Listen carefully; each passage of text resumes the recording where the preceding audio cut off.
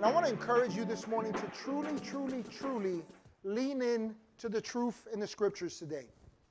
Today we're going to be starting a brand new series entitled Win the Day. Win the Day. And you know, some of you might be thinking, oh, this is one of those pump you up New Year messages. No, it's not. No, it's not. Let me tell you why. Because God is not into New Year's. God is into the new. He's only into the new. God doesn't do old things. God doesn't dwell in the old. The book of Isaiah tells us, hey, I'm doing a new thing. Can't you perceive it? Can't you see it? The Bible tells us that the old is passed away. Behold, we are to behold, all things are made new. And so God operates, God functions, God dwells, God invites us in the new. And so as we begin this new year, this new day, the truth is that many start by setting goals, resolutions, right? We say, this is going to be my year when I do this. This is going to be the time where I change this. This is the moment from this point forward where I'm going to start doing this. Any of you been there? Come on, you can tell on yourself. It's okay. Any of you start making some of those? There's nothing wrong with those. A bunch of you are liars, by the way. Hey, I'm just calling you out on the truth. We start that way. We all have goals. We all have ideas. At least we should. But we're always looking ahead, even if it's just to tomorrow, even if it's just to later on today. And the reality is that statistics prove that 91% of people that set goals, that look to a tomorrow, that begin to dream past today, even this moment, 91% don't ever get there. And the question is why? And I would propose for us to consider that many want to win at life without ever starting at today. Many want to win. Many want to get ahead. Many of us want to see the promises of God, but we don't want to walk in the promise and everything that it entails to get there in this moment. See, thus, it's not just about getting somewhere or accomplishing something or seeing the fulfillment of God's word in that heyday all way out there in the old yonder. No, it's winning day to day. It's winning day by day.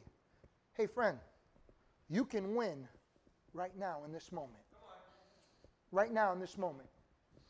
And so it reminds me of a story I once heard of, an analogy I came across of a statue that's out in France. And this statue is called Opportunity, but it's interesting why it's called Opportunity. This sculpture is a depiction of a man who is running.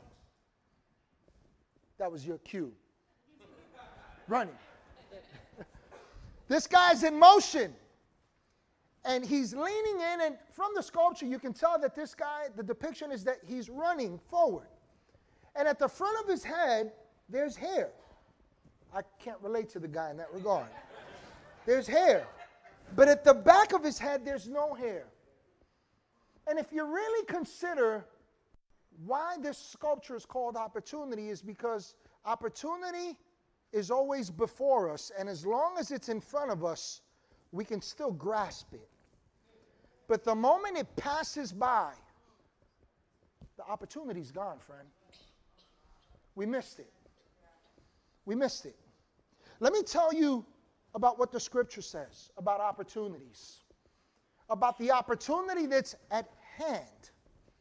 Listen to what the scripture says is at hand. Ephesians 5, starting at verse 15, declares this. So be very careful how you what? Live. How you live. In other words, what you do day by day. Be very careful how you live, not being like those with no understanding. Now, who are those that have no understanding? Watch what the scripture says. But live honorably with true wisdom, for we are living in evil times. Isn't that true? Yes. Look, whether you believe in Jesus or not, the truth is this. This world is jacked up, right? We're living in evil times. But watch this. These are the ones that live with no understanding. These are the ones that do live with understanding. Take full advantage every day. How often? Every day. As you spend your life for His purposes. I want to talk to you today from the heart of God on the topic, what's in your hand? What's in your hand? Friend, the truth is that we all have something in our hands. Do something with me real quick. Put your hands out. Put your hands out as far as you can. Now, face them towards you. What do you see?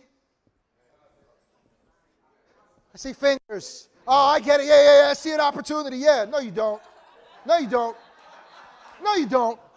You're looking at your hands. You know what the problem is? For many people, we look at life this way. We look through our hands as opposed to seeing what God has placed in our hands. And my friend, I'm here to tell you today that every day in your hands is the day that God has given you. And according to the book of Ephesians chapter 5, the question is, what will you do with today? What will you do in this moment? What will change from this point forward? I know we like to think, oh God, you're the potter and I'm the clay, and so it's your job to change me. No. You're going to see differently in the scripture. Oh yes, he is the potter and we are the clay. See, that's our position. That's our posture before God. We submit to God to mold us, to shape us, to lead us, to guide us, but we play a part in it, friends. And what's interesting is when the scripture talks about taking full advantage, in Ephesians chapter 5:16, when it talks about taking full advantage of every day, the term full advantage there in the Greek literally means this. It means to make oneself wise. But watch this. By making use of every sacred opportunity. Listen to what the scripture's actually declaring. Every day, every moment is sacred. God deems it holy. Why? Because he's given it to you and I to maximize it. What will you do today in this moment? What's in your hand? See, the scriptures record a day when Moses was leading the nation of Israel. And they had finally broken free from the grip of slavery, the yoke of slavery that was heavy upon them under Egypt's hand after God had enacted mighty plagues against them to deliver them. And so they are in between opportunity and the past. Their departure was significant.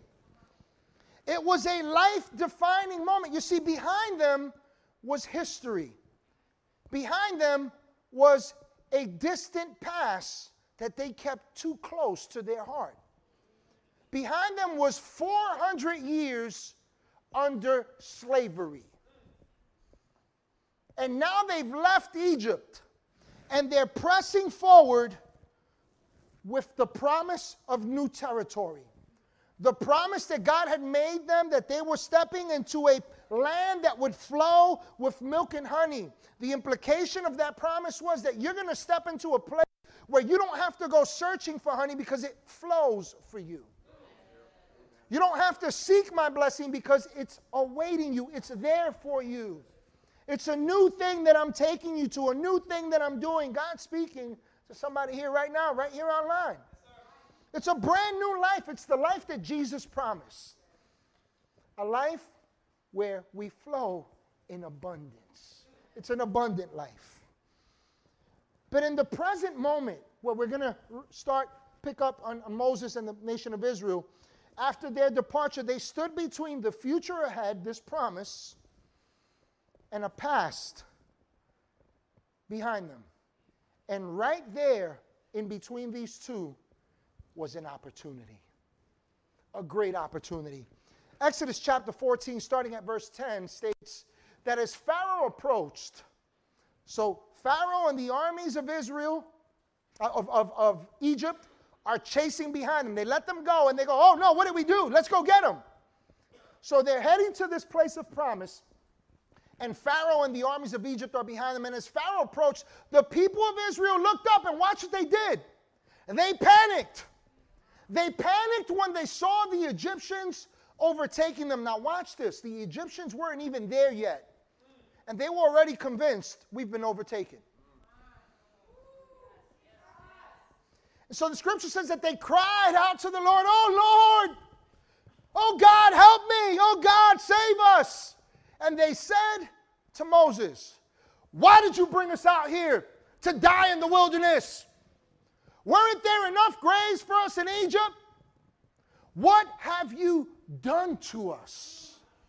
Why did you make us leave Egypt?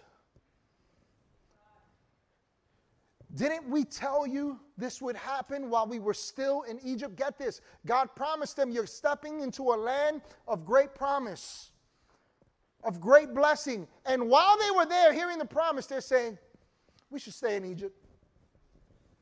Nah, we should stay in Egypt. I don't know that that's a good idea, God.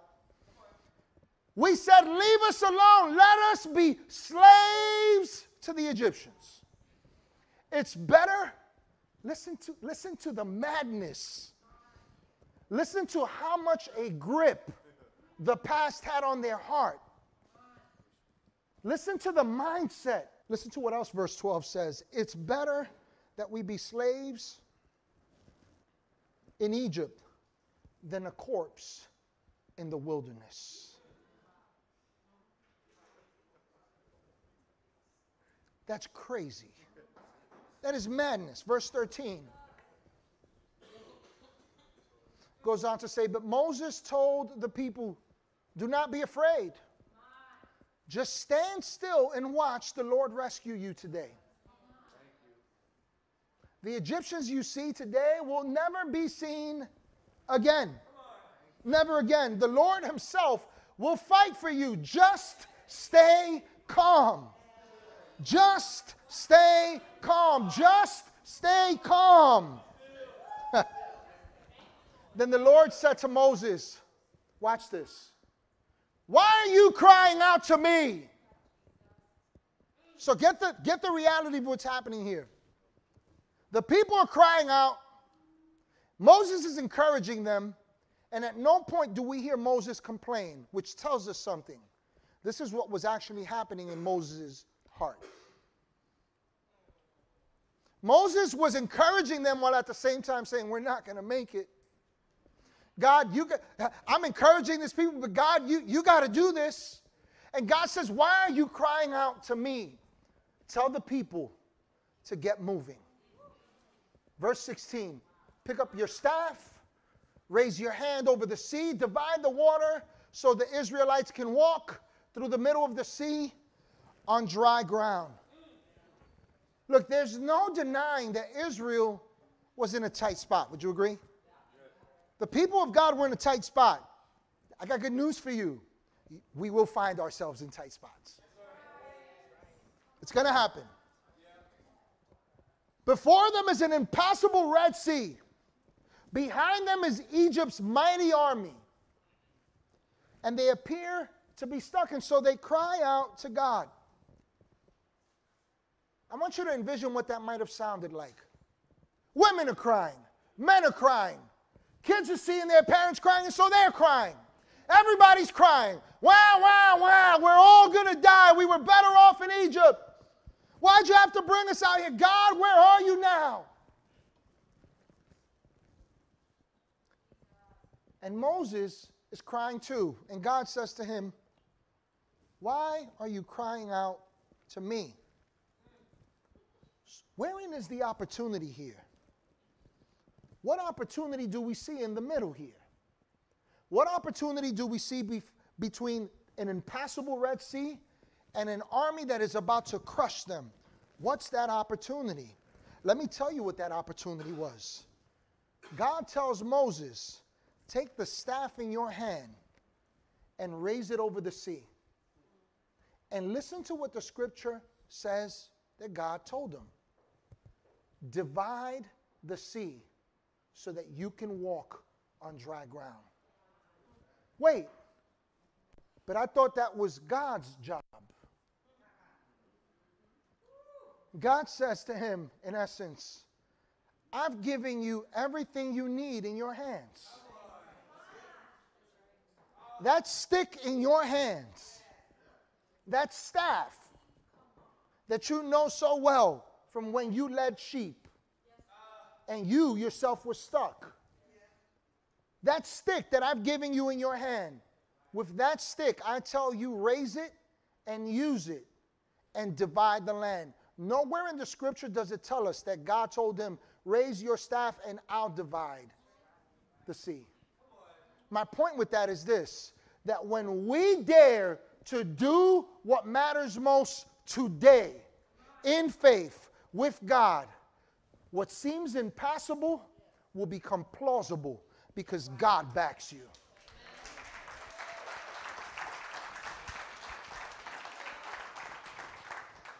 No one saw the opportunity before them but God.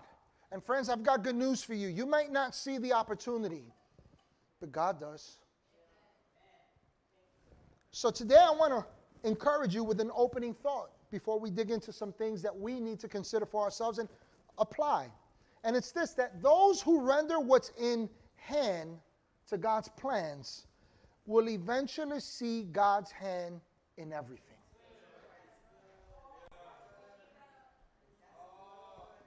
When you use what you have and you say, God, this is all I know, this is all I can do, this is all that I see, he says, use it and watch me work. Use it and watch me work. Friend, you might just be good at one thing,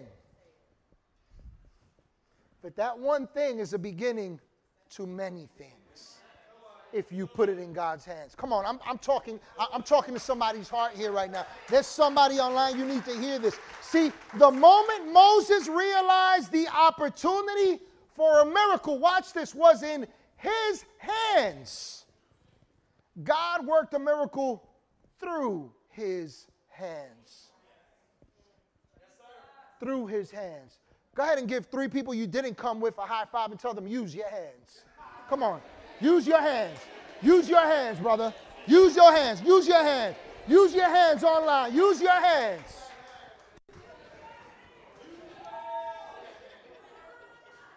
Use what's in your hand.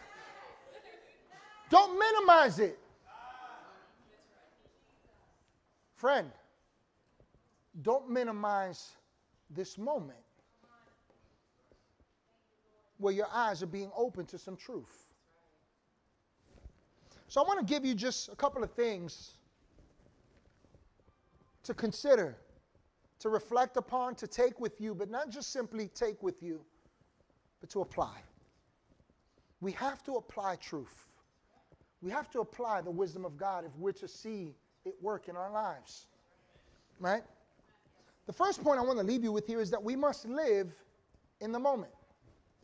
We must live in the moment. What are you talking about, Pastor Jose? Let me tell you what I'm talking about. I'll use an example, and then we'll look to the scriptures and qualify this statement a little bit more about living in the moment. While teaching at the University of Pennsylvania, social psychologist and professor Tony Campolo once turned an ordinary lecture into an unforgettable lesson.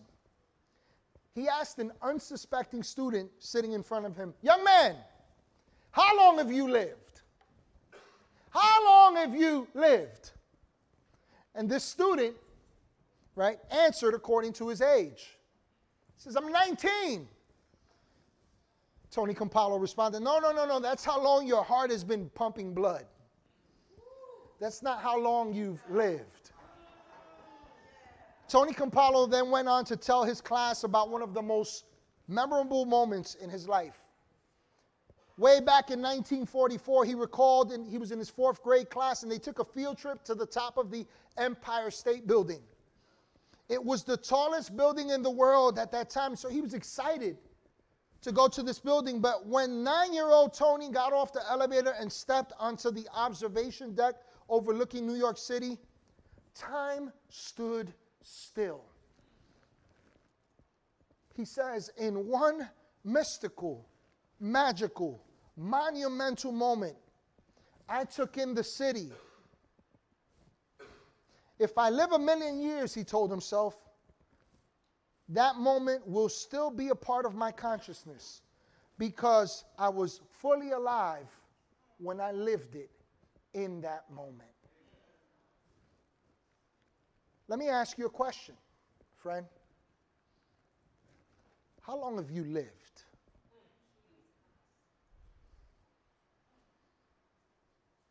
How long have you actually lived? Taking in the moment. When you wake up, taking in the moment, I am alive. Taking in the moment, I have my children.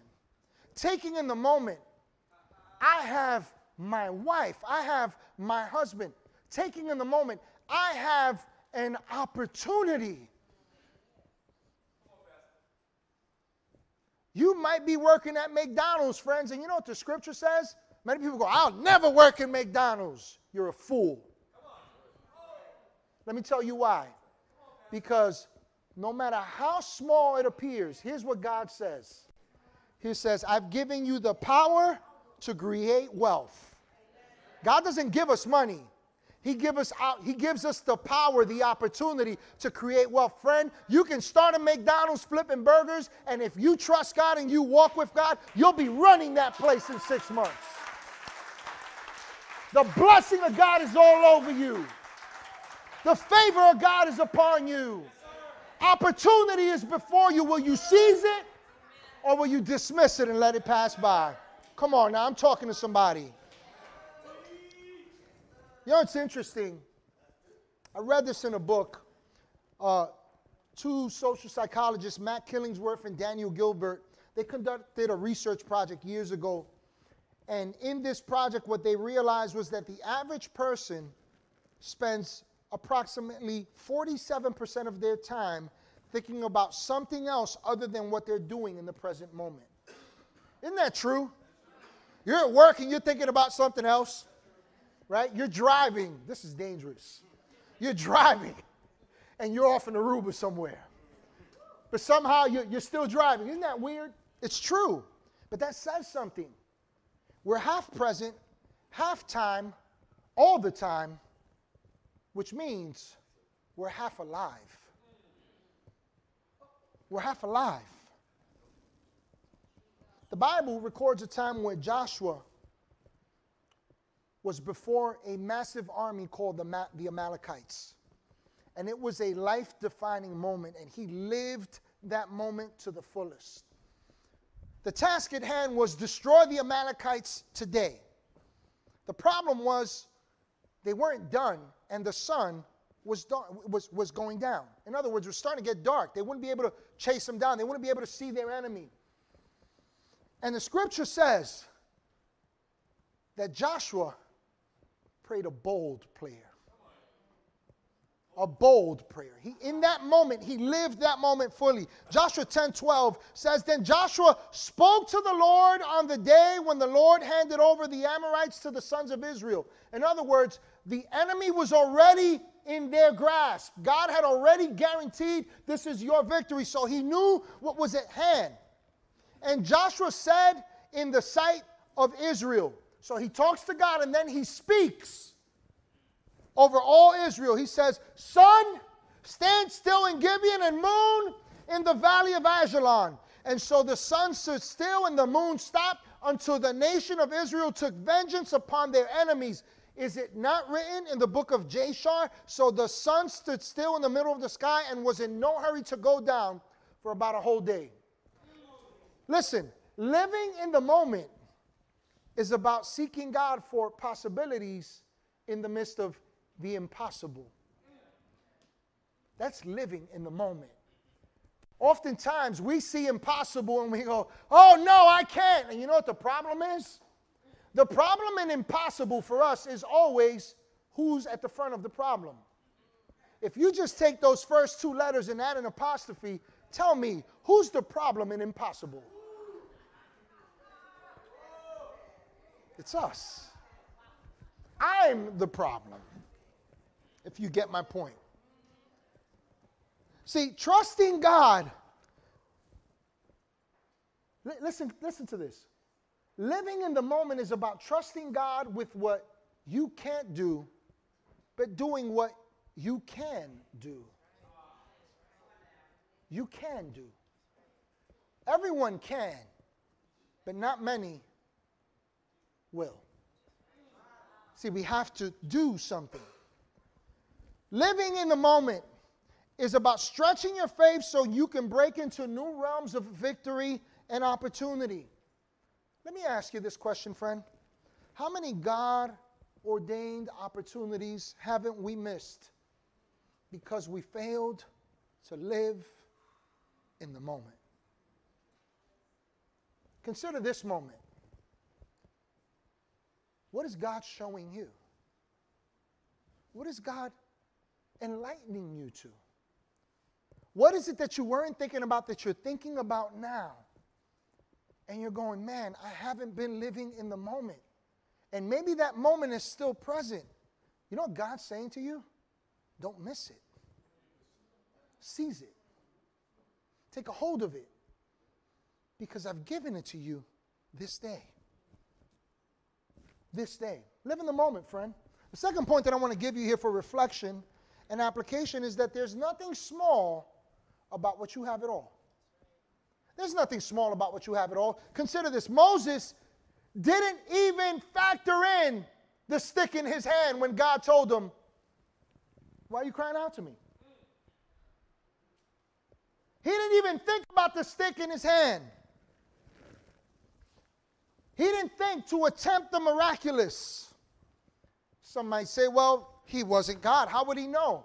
Friends, if you read the scriptures and you backtrack just a couple of chapters before this moment, this was the same stick that God told him, throw it on the floor and watch it turn into a snake and eat up all those little snakes that their little witches and little magicians put out there. In other words, Moses forgot what God had placed in his hand. He reduced what God had done. Friend, what has God placed in your hand that has served to be a blessing in your life that today you curse?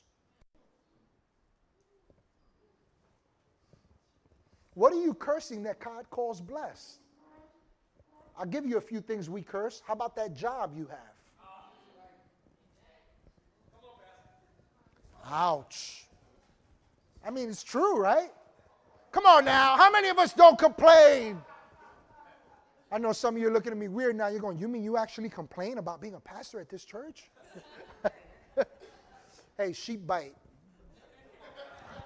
I'm just saying. Sheep bite. But I'm not complaining. Listen, God's response to his cries tell us that Moses should have known to use the staff that God had anointed in his hands. Friends, everything before you,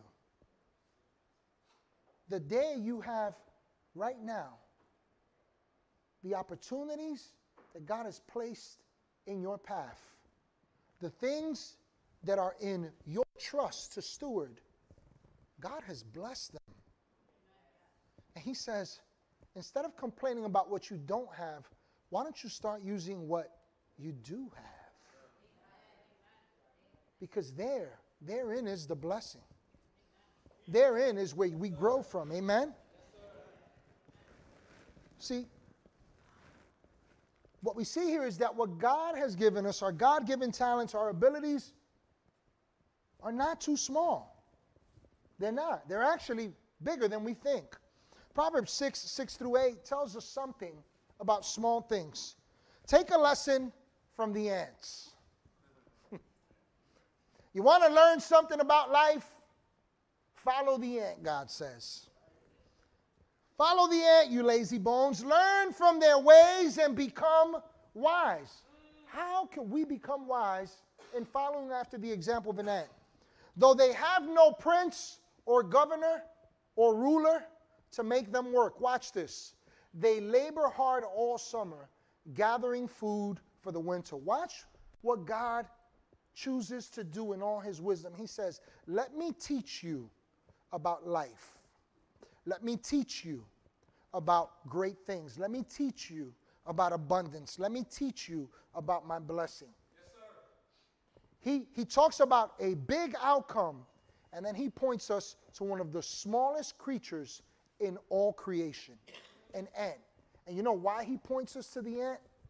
Because what we learn from the ant, what's so amazing about the ant, is that the reason why the ant accomplishes so much is because it doesn't know that it can't.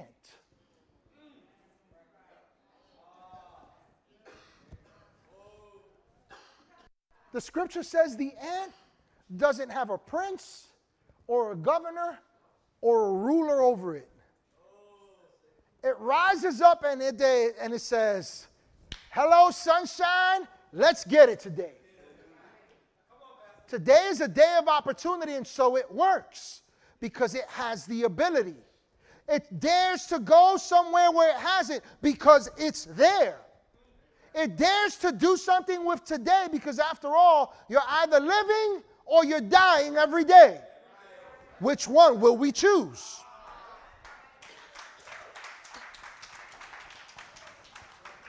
God uses one of the smallest things in creation to teach us that he uses the small things that we do. Even when we see ourselves as small, he uses us. He uses those things to affect God-sized results. The question is, will you do it? Will you do it? Will you start in the small places? Will you start in the place, in those things that you minimize? Friends, small beginnings are a guarantee to great results. Nothing in life gets built by starting big. It's always with the small things. The smallest of things. For example, you might look at this building, but I'll tell you what you're not considering: every nail. Those are the things that hold up the structure of life. The small things. So let's be faithful there. The last point that I want to leave you here for reflection and application is that taking no risks is the greatest risk of all. Let me say that again. Taking no risks is the greatest risk of all. Moses' moment between the future promised land that lay ahead and the past that was trying to catch up to him required a risky step. Think about this just practically. You got a massive army behind you. You've got a company of criers and complainers all around you.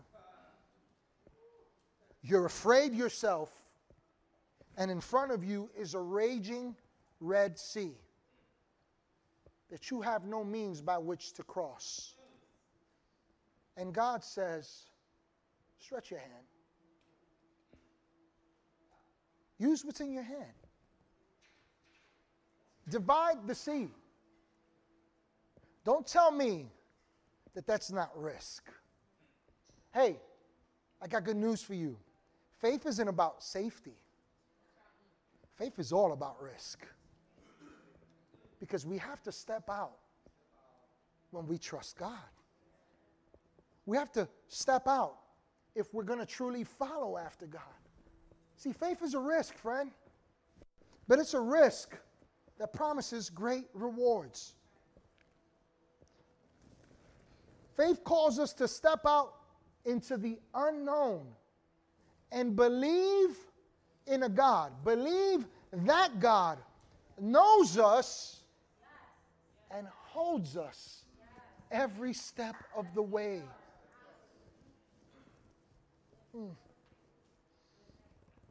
You know, one of the reasons why we fail to walk by faith so often is because we think that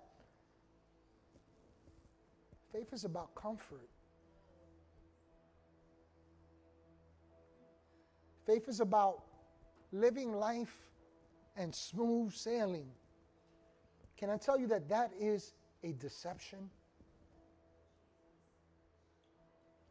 Faith is for the purpose of moving forward. And to move forward, you have to press through some things.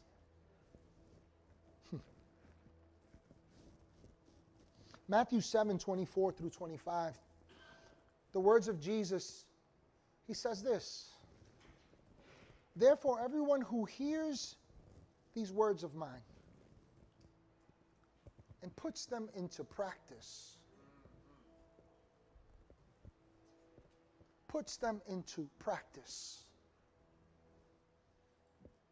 Puts them into practice.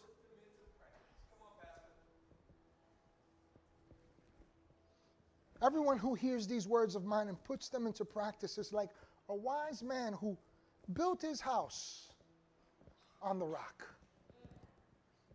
And the rain came down, the streams rose, the winds blew and beat against that house. Yet it did not fall because it had its foundation on the rock. Friends, guess this. Watch this. You got to appreciate this. Faith isn't for safety. Faith is for storms. Faith is for tomorrow, and it's what we do with it today.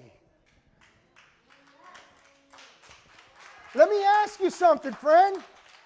Oh, come on. If you're gonna praise God, then be real about it. I mean, come on.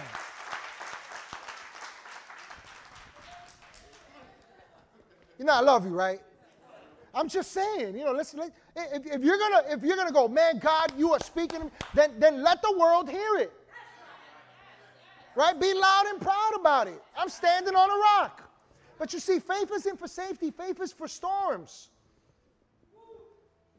But oftentimes we wait till the storm to begin to attempt to walk by faith. And that's not how faith works at all.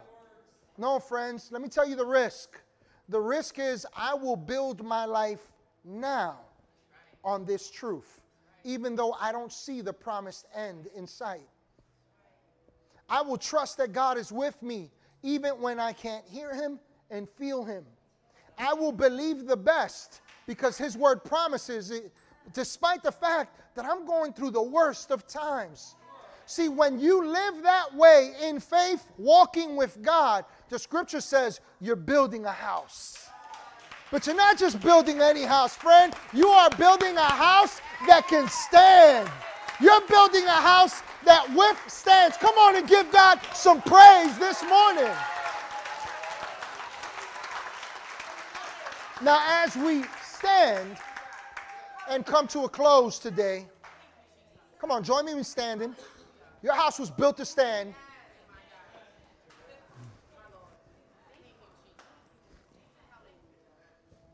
I want to point your attention to something. I want you to notice that the wise man that builds the house is not God. It's you. It's me. It's us. It's us. So I want to encourage you today that if you're going to win every day, and you're going to win a day, and you're going to win in this moment, which will determine tomorrow and the rest of your life, friend, you have to start using your faith because you have it at hand. And some of us right now, we're using our faith. We're all using our faith. But some of you are using it for all the wrong purposes. You're operating with faith backwards. You're believing the worst. You're seeing the worst. You're telling yourself a different story. It's faith. in reverse. And faith is to move forward. It's time to win the moment so that we can win the day, so that we can win at life. And I'm not talking about personal glory here, friend. I'm talking about winning with God day by day, walking in victory from this day forward. Come on and give God some praise this morning.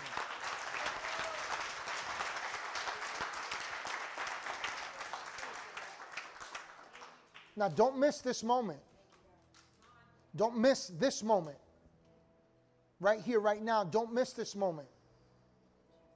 Psalm 37 says that what we commit to the Lord, He is faithful to establish ahead of us.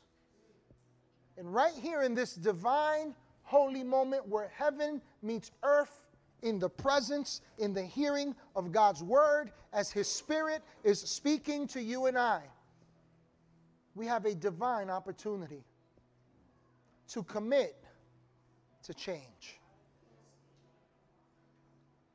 To commit to win moment by moment from this day forward.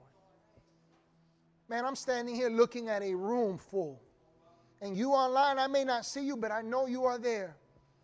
God sees you. God sees each and every one of us. I'm standing here as a witness to a people who were created to win. Amen. Amen.